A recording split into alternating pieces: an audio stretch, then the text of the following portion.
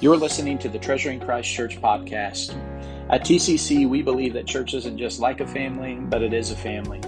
We hope you're encouraged by listening to God's Word today, but we would love to see you on Sundays at 10:30. For more information, check us out online at tccannarbor.com.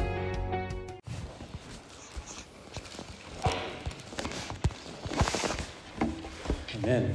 Thank you, Leah, for reading God's Word. I mentioned earlier today that it is Palm Sunday. And this year for Easter and for Palm Sunday, rather than pushing pause on what we're doing in our sermon series and say looking at a particular text like the triumphal entry and looking at the particular accounts of Jesus' death and resurrection, which we will refer to and look at, I've decided to continue preaching through the Gospel of Mark because in many ways it just so happens that the content of Mark chapter 8, which we'll be in today and next Sunday, is just as fitting for us to understand the meaning and the significance of Palm Sunday and Easter Sunday as it is to look at those separate texts. And I've chosen to do that because I think, one, it reminds us the value of walking through God's Word. There's value in just walking through God's Word and allowing it to define what we talk about as a church, and how surprising it is that God's Word is relevant for us in different seasons and in different ways. And lest you think I could always plan it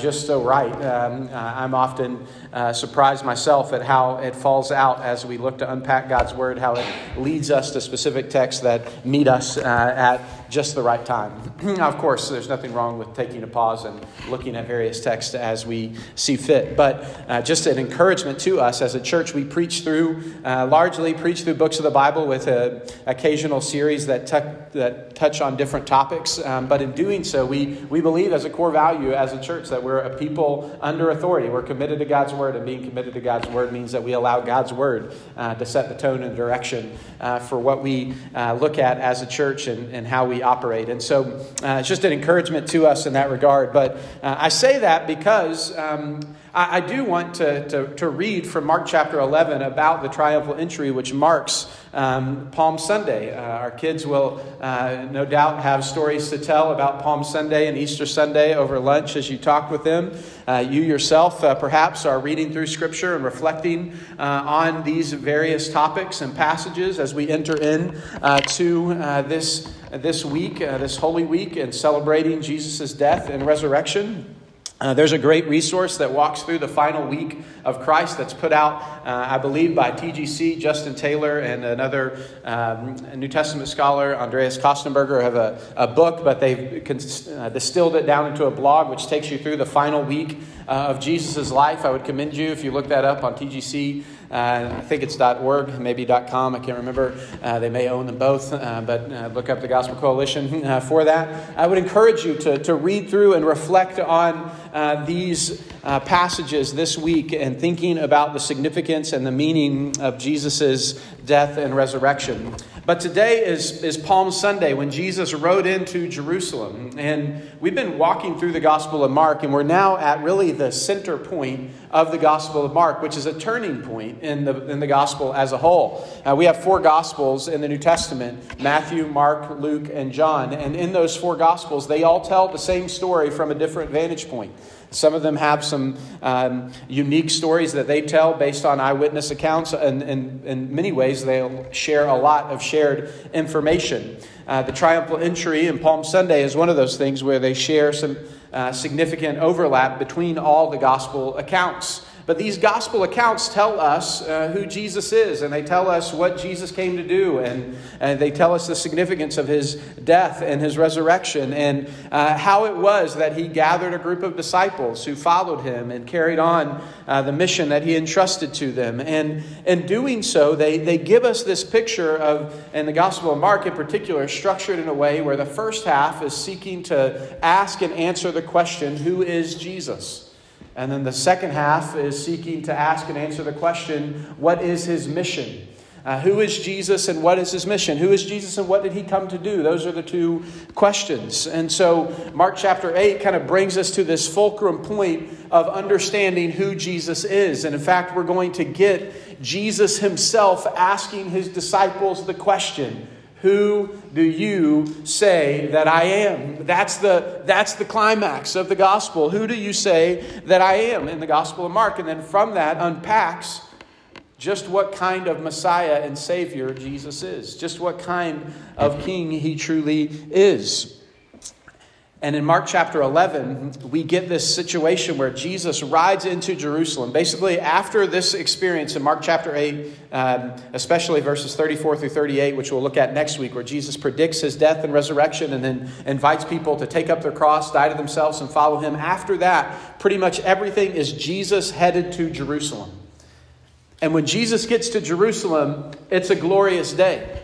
If you turn to Mark chapter 11, it tells us that as Jesus drew near to Jerusalem, to Bethpage and Bethany at the Mount of Olives, Jesus sent two of his disciples ahead, and he said to them, "Go into the village in front of you, and when you go there, you'll find a colt tied on which no one has ever sat. Untie that colt, that donkey, and bring it to me.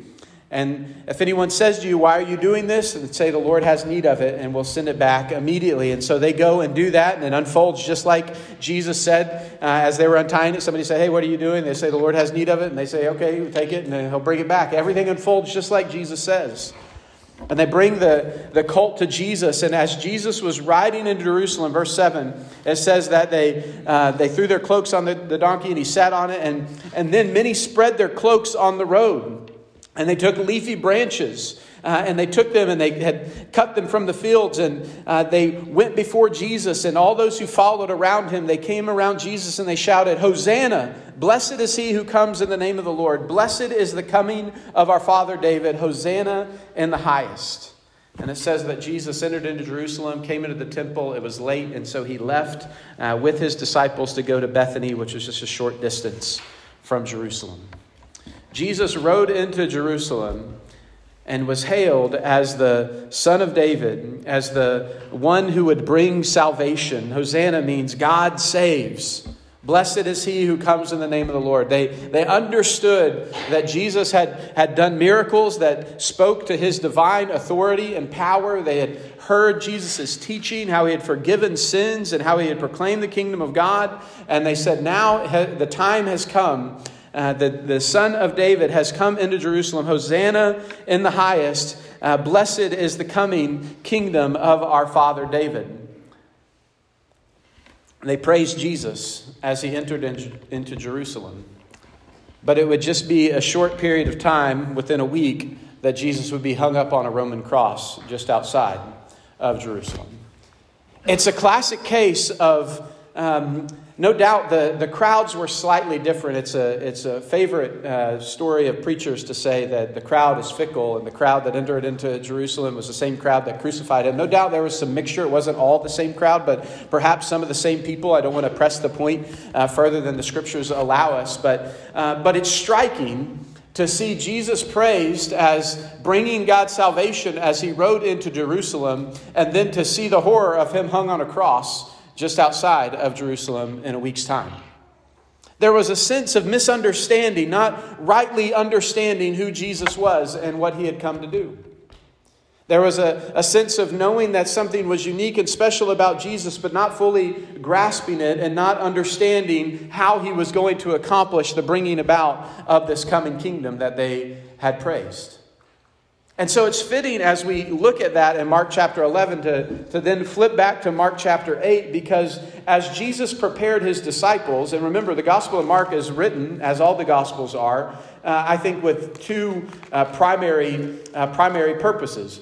There's a sense of testifying to who Jesus is, giving an account of who Jesus is for those who are yet to believe that they might come to believe. The Gospel of John makes it especially clear when it says, "I've written these things to you so that you might believe, and by believing have life in the name of Jesus." That's John chapter 20, verse 21. But the Gospel of Mark doesn't give us that clear of a purpose statement, but we see all throughout that Mark is trying to help us, based on the testimony of Peter, have a right understanding of who Jesus is so that his largely Roman Gentile audience might understand who Jesus is and believe and trust in him. That's the implication of the gospel. So as you read the gospels, they're not, if you take them at their word, they're not just Jesus' followers making up cool stories about him so that we might be impressed and want to follow him. but they actually are giving us an eyewitness account of what Jesus said and did and how the people around him responded. And one of the reasons I take them to be true is because the people who are responsible for writing them often are presented in the most unflattering light. The Gospel of Mark is written by John Mark, who is an associate of the Apostle Paul, but Christian tradition tells us that he largely writes at the testimony of the Apostle Peter. And as you look at Peter here in a moment, or next week as we look at Peter, Jesus is going to look at Peter and say, "Get behind me, Satan." Like, Peter is the top dog of the disciples. And Jesus looks at him and says, "Satan is influencing you." That's not the kind of thing that you would want to write if you were trying to impress yourself to others, but it's the kind of thing that you would write if you were actually saying what Jesus said. And you were trying to articulate how Jesus' disciples wrestled to understand who he was and the significance of why he had come. And so we have this account in the Gospel of Mark where we're trying to make sense of who Jesus is, and they're presenting this picture to help us understand who Jesus is so that we might believe and have life and salvation. But also, they're helping the disciples. It's kind of a discipleship manual, if you will. It's written with believers in mind as well. Not only those who have yet to believe, but those who have believed, to help them in following Jesus. The idea of being a Christian is that we follow after Jesus. Jesus' invitation wasn't to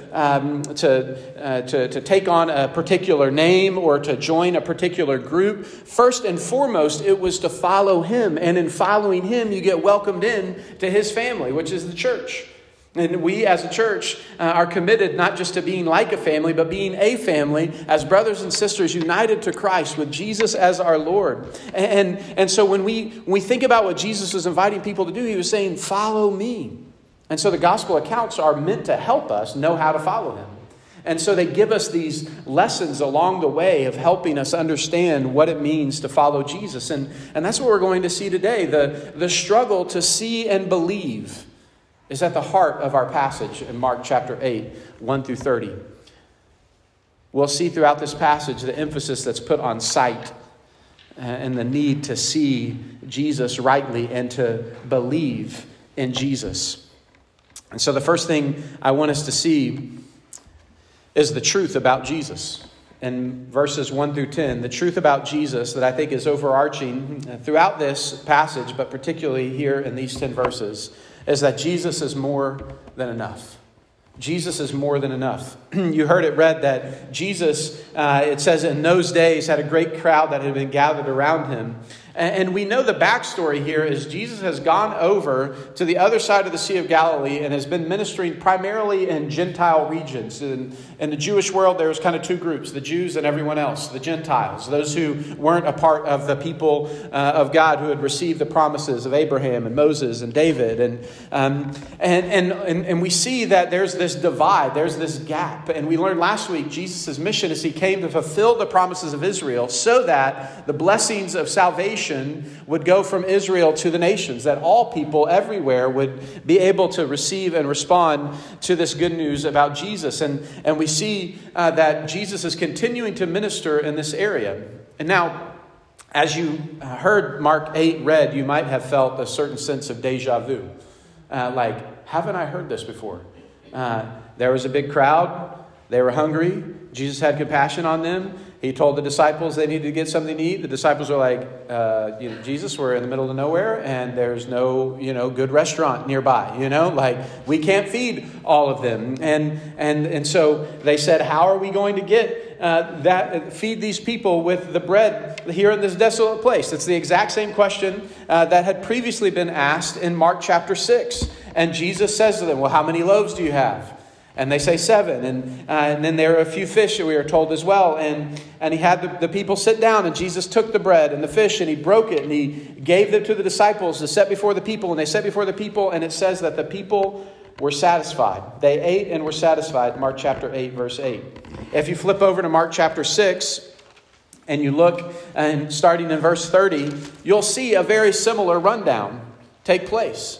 Jesus in Mark chapter 6 fed 5,000 men, which most likely means that there were women and children as well who ate. Here we're not told that there were just men. It just says that he fed 4,000 people. we have two accounts of Jesus miraculously feeding thousands of people at once. Now, some people look at the Bible and critically say, well, clearly that just happened. If it happened at all, it happened once, and then they've just told the story twice to make it fit.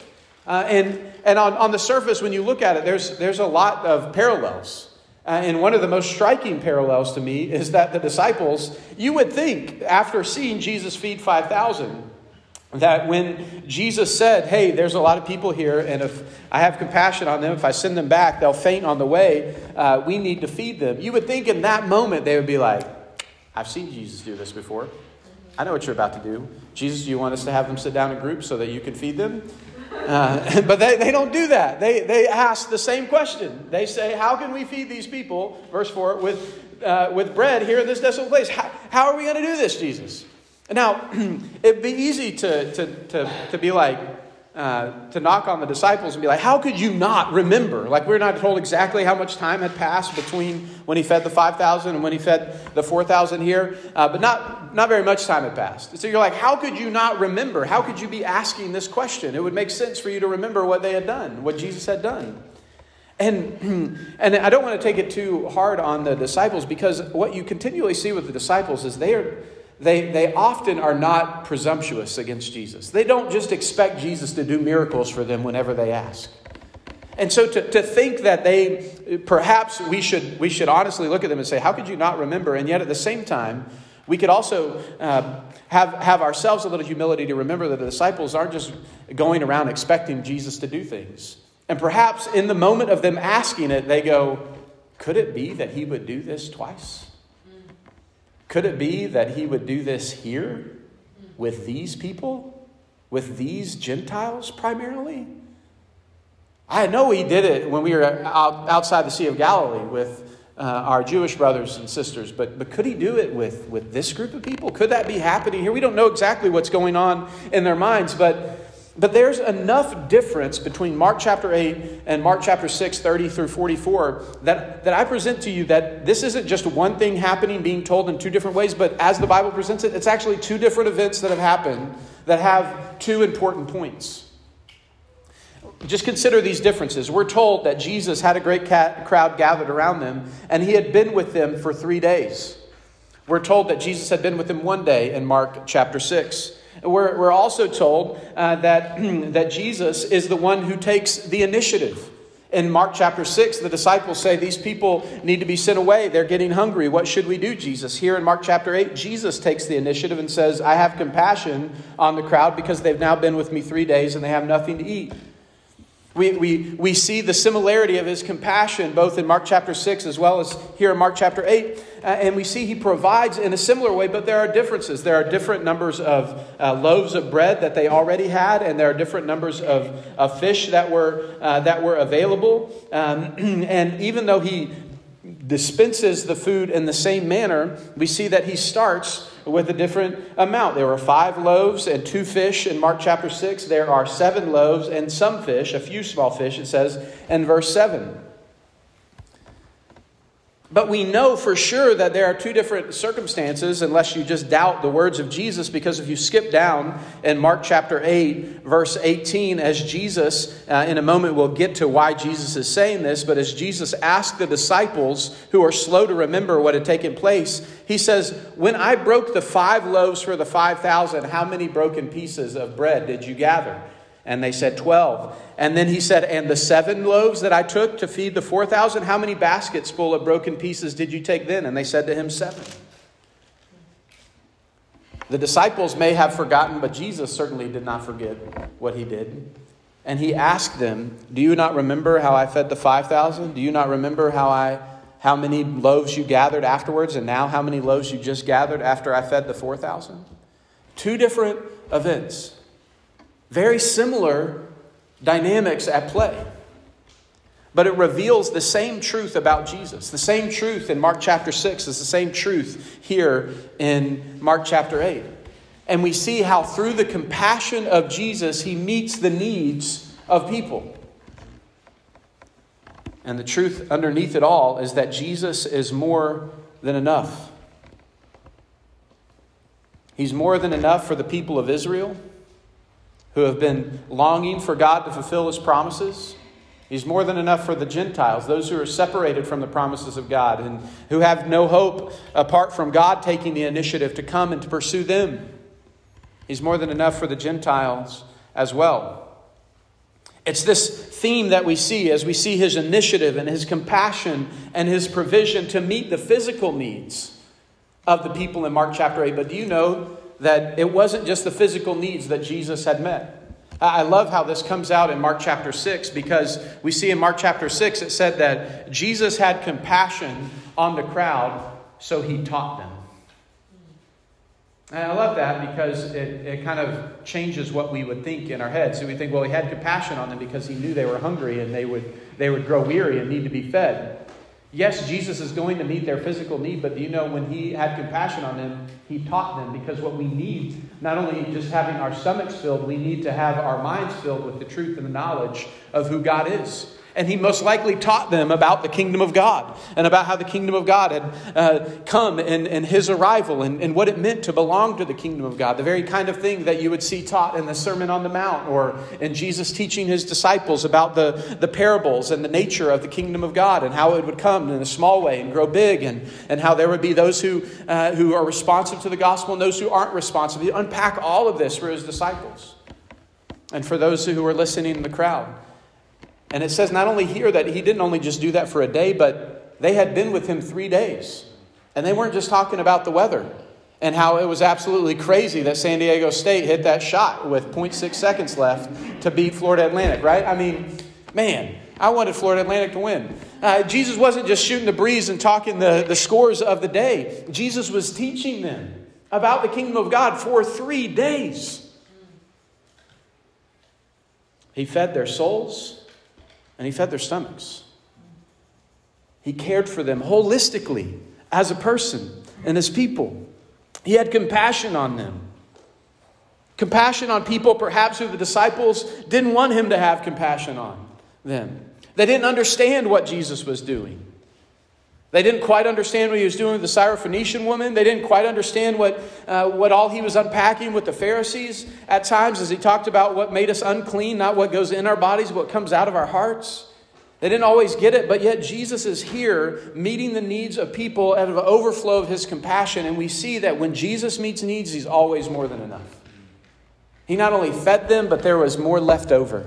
When he fed the 5,000, there were 12 baskets left over, which no doubt was a picture of the 12 tribes of Israel and the fullness of God's provision for the people of Israel. Just like God had, through Moses, fed Israel in the wilderness, if you read about that in Exodus, with manna from heaven, Jesus is coming and is fulfilling all of the promises of God to Israel. Well, here we have this picture of 7, which no doubt is a significant number in Old Testament tradition and Jewish tradition, the number of wholeness and completeness.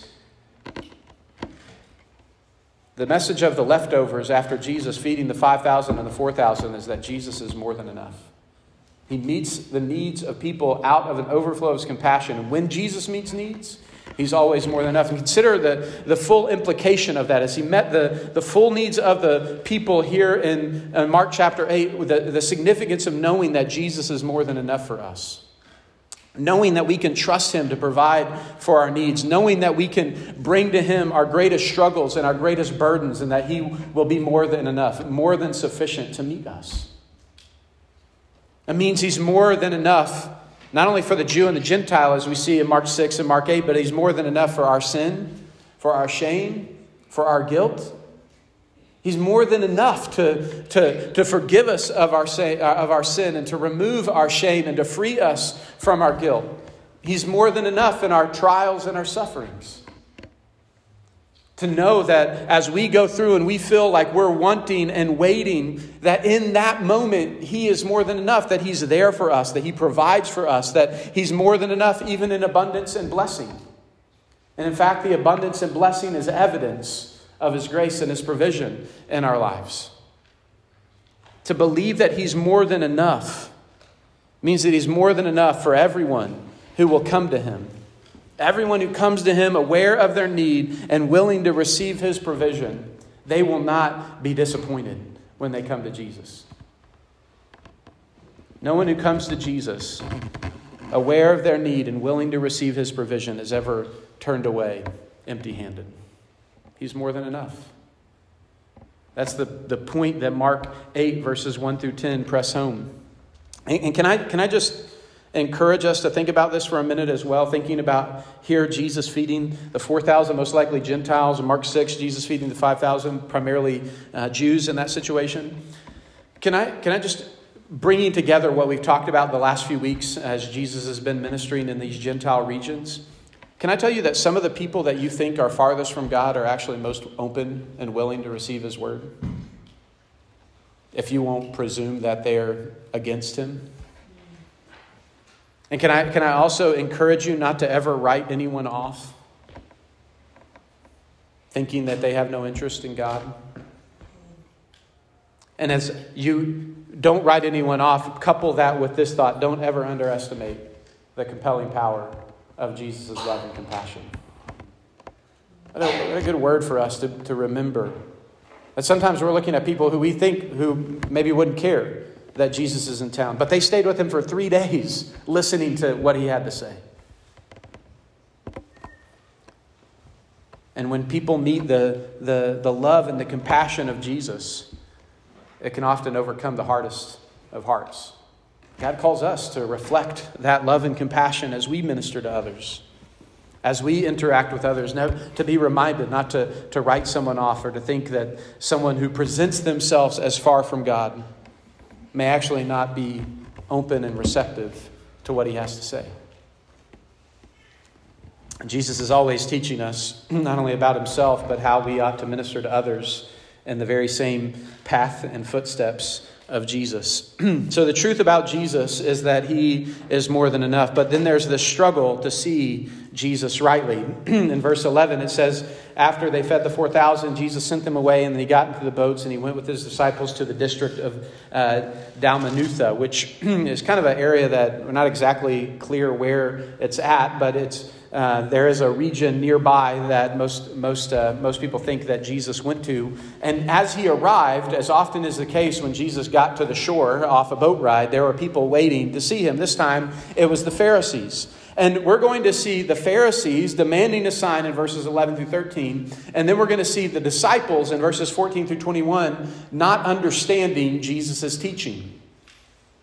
The Pharisees demand a sign. The disciples struggle to understand what Jesus is warning them about. And here we see the struggle to see Jesus rightly. And I say struggle here because that's the disciples' problem. The Pharisees' problem is not to struggle to see Jesus, but there's an unwillingness to see Jesus. And what I want you to understand in the struggle to see Jesus rightly is that there is a difference between refusing to see and struggling to see. And the Pharisees have marked themselves as those who are refusing to see Jesus. They come to Jesus and they begin to argue with him. And they begin to seek from him a sign. They want to test him, it says at the end of verse 11. And here, just like Jesus did last week as he healed the man who was deaf and mute, Jesus sighed deeply. In the face of their hard-heartedness, we learned last week that in the face of the brokenness of sin, we have the sigh of faith. As Jesus looked at the brokenness of sin and this man who was deaf and mute, he sighed. It's the groaning of wanting for creation to be made new. Here Jesus sighs because he sees the effect of unbelief and the hardness of hearts of the Pharisees. And he says, why does this generation seek a sign? Truly I say to you, no sign will be given to this generation. And he left them and he got into the boat and he went to the other side. It's a short encounter, but it's a telling encounter. And it speaks to the culmination of the Pharisees' conflict with Jesus. They not only had been asking him questions, trying to get him to articulate who he was and his identity and trying to understand exactly what he was claiming, but here they come to the point where no longer are they interested in understanding who Jesus is, but they demand some visible sign, some attesting to his divine authority. Even though they had either seen or heard Jesus heal the sick, Jesus cast out demons, Jesus raised the dead, Jesus healed the lame, Jesus healed the blind, Jesus healed the mute. They had seen these things. And when they saw it, they said, that's not the power of God, that's the power of Satan. They saw what God had done, but they were unwilling to see Jesus for who he was. Paul said in 1 Corinthians 1:22-25, the Jews demand signs and Greeks seek wisdom. But we preach Christ crucified, a stumbling block to Jews and folly to Gentiles. But to those who are called, both Jews and Greeks, Christ the power of God and the wisdom of God. The foolishness of God is wiser than men, and the weakness of God is stronger than men. The Jews demanded a sign, some outward demonstration to show who God was. The Greeks wanted wisdom, some eloquent instruction concerning Jesus to impress the ear. The Jews wanted something to impress the sight. God gave us the folly of the cross. That God would hang on a cross. And Jesus is telling us the power of God is revealed in the suffering of Jesus on the cross. The wisdom of God is that God would save us from our sins by dying in our place for our sins. That's the world looks at the cross and says foolishness, weakness. But God says power and wisdom. And it comes to those who are willing to see and to believe. But the Jews, particularly the Pharisees here, are unwilling to see. And they are rejecting who Jesus claims to be. And Jesus leaves them and goes in the boat back to the other side. The Jews are unwilling, the Pharisees in particular here, are unwilling to see Jesus for who he is. And it reminds us that there are some who are unwilling to see Jesus. If you've been a teacher before or you've been in class, some of your students, I hope you're not this person, but there's always that student. Some of the professors in here might relate to this. You know that student who asks a question not to make an inquiry about something, but who asks a question to make a point and perhaps even prove the professor wrong, right? Like there's this sense of testing, this sense of, I'm not here to inquire, I'm here to provoke, I'm here to make a statement. That sense of, I have no willingness to actually hear what you have to say. I actually just want you to hear what I have to say. And my question formed, my statement formed as a question, right? And that's the Pharisees. Not asking to inquire, but asking to test. Asking to prove wrong, seeking to trip up Jesus, an unwillingness, a closed offness, arms folded, not willing to hear what Jesus really has to say. Their minds decided what's really true about Jesus. And Jesus will leave us in our unwillingness to see. But then we see in the disciples the struggle to see. It says that they had forgotten their bread in the boat and only one loaf was with them. And then Jesus took the occasion and he taught them saying this, watch out, beware of the leaven of the Pharisees and the leaven of Herod. And they began discussing with one another the fact that they had no bread. And Jesus, aware of this, said, why are you discussing the fact that you have no bread? Do you not perceive or understand? Are your hearts hardened?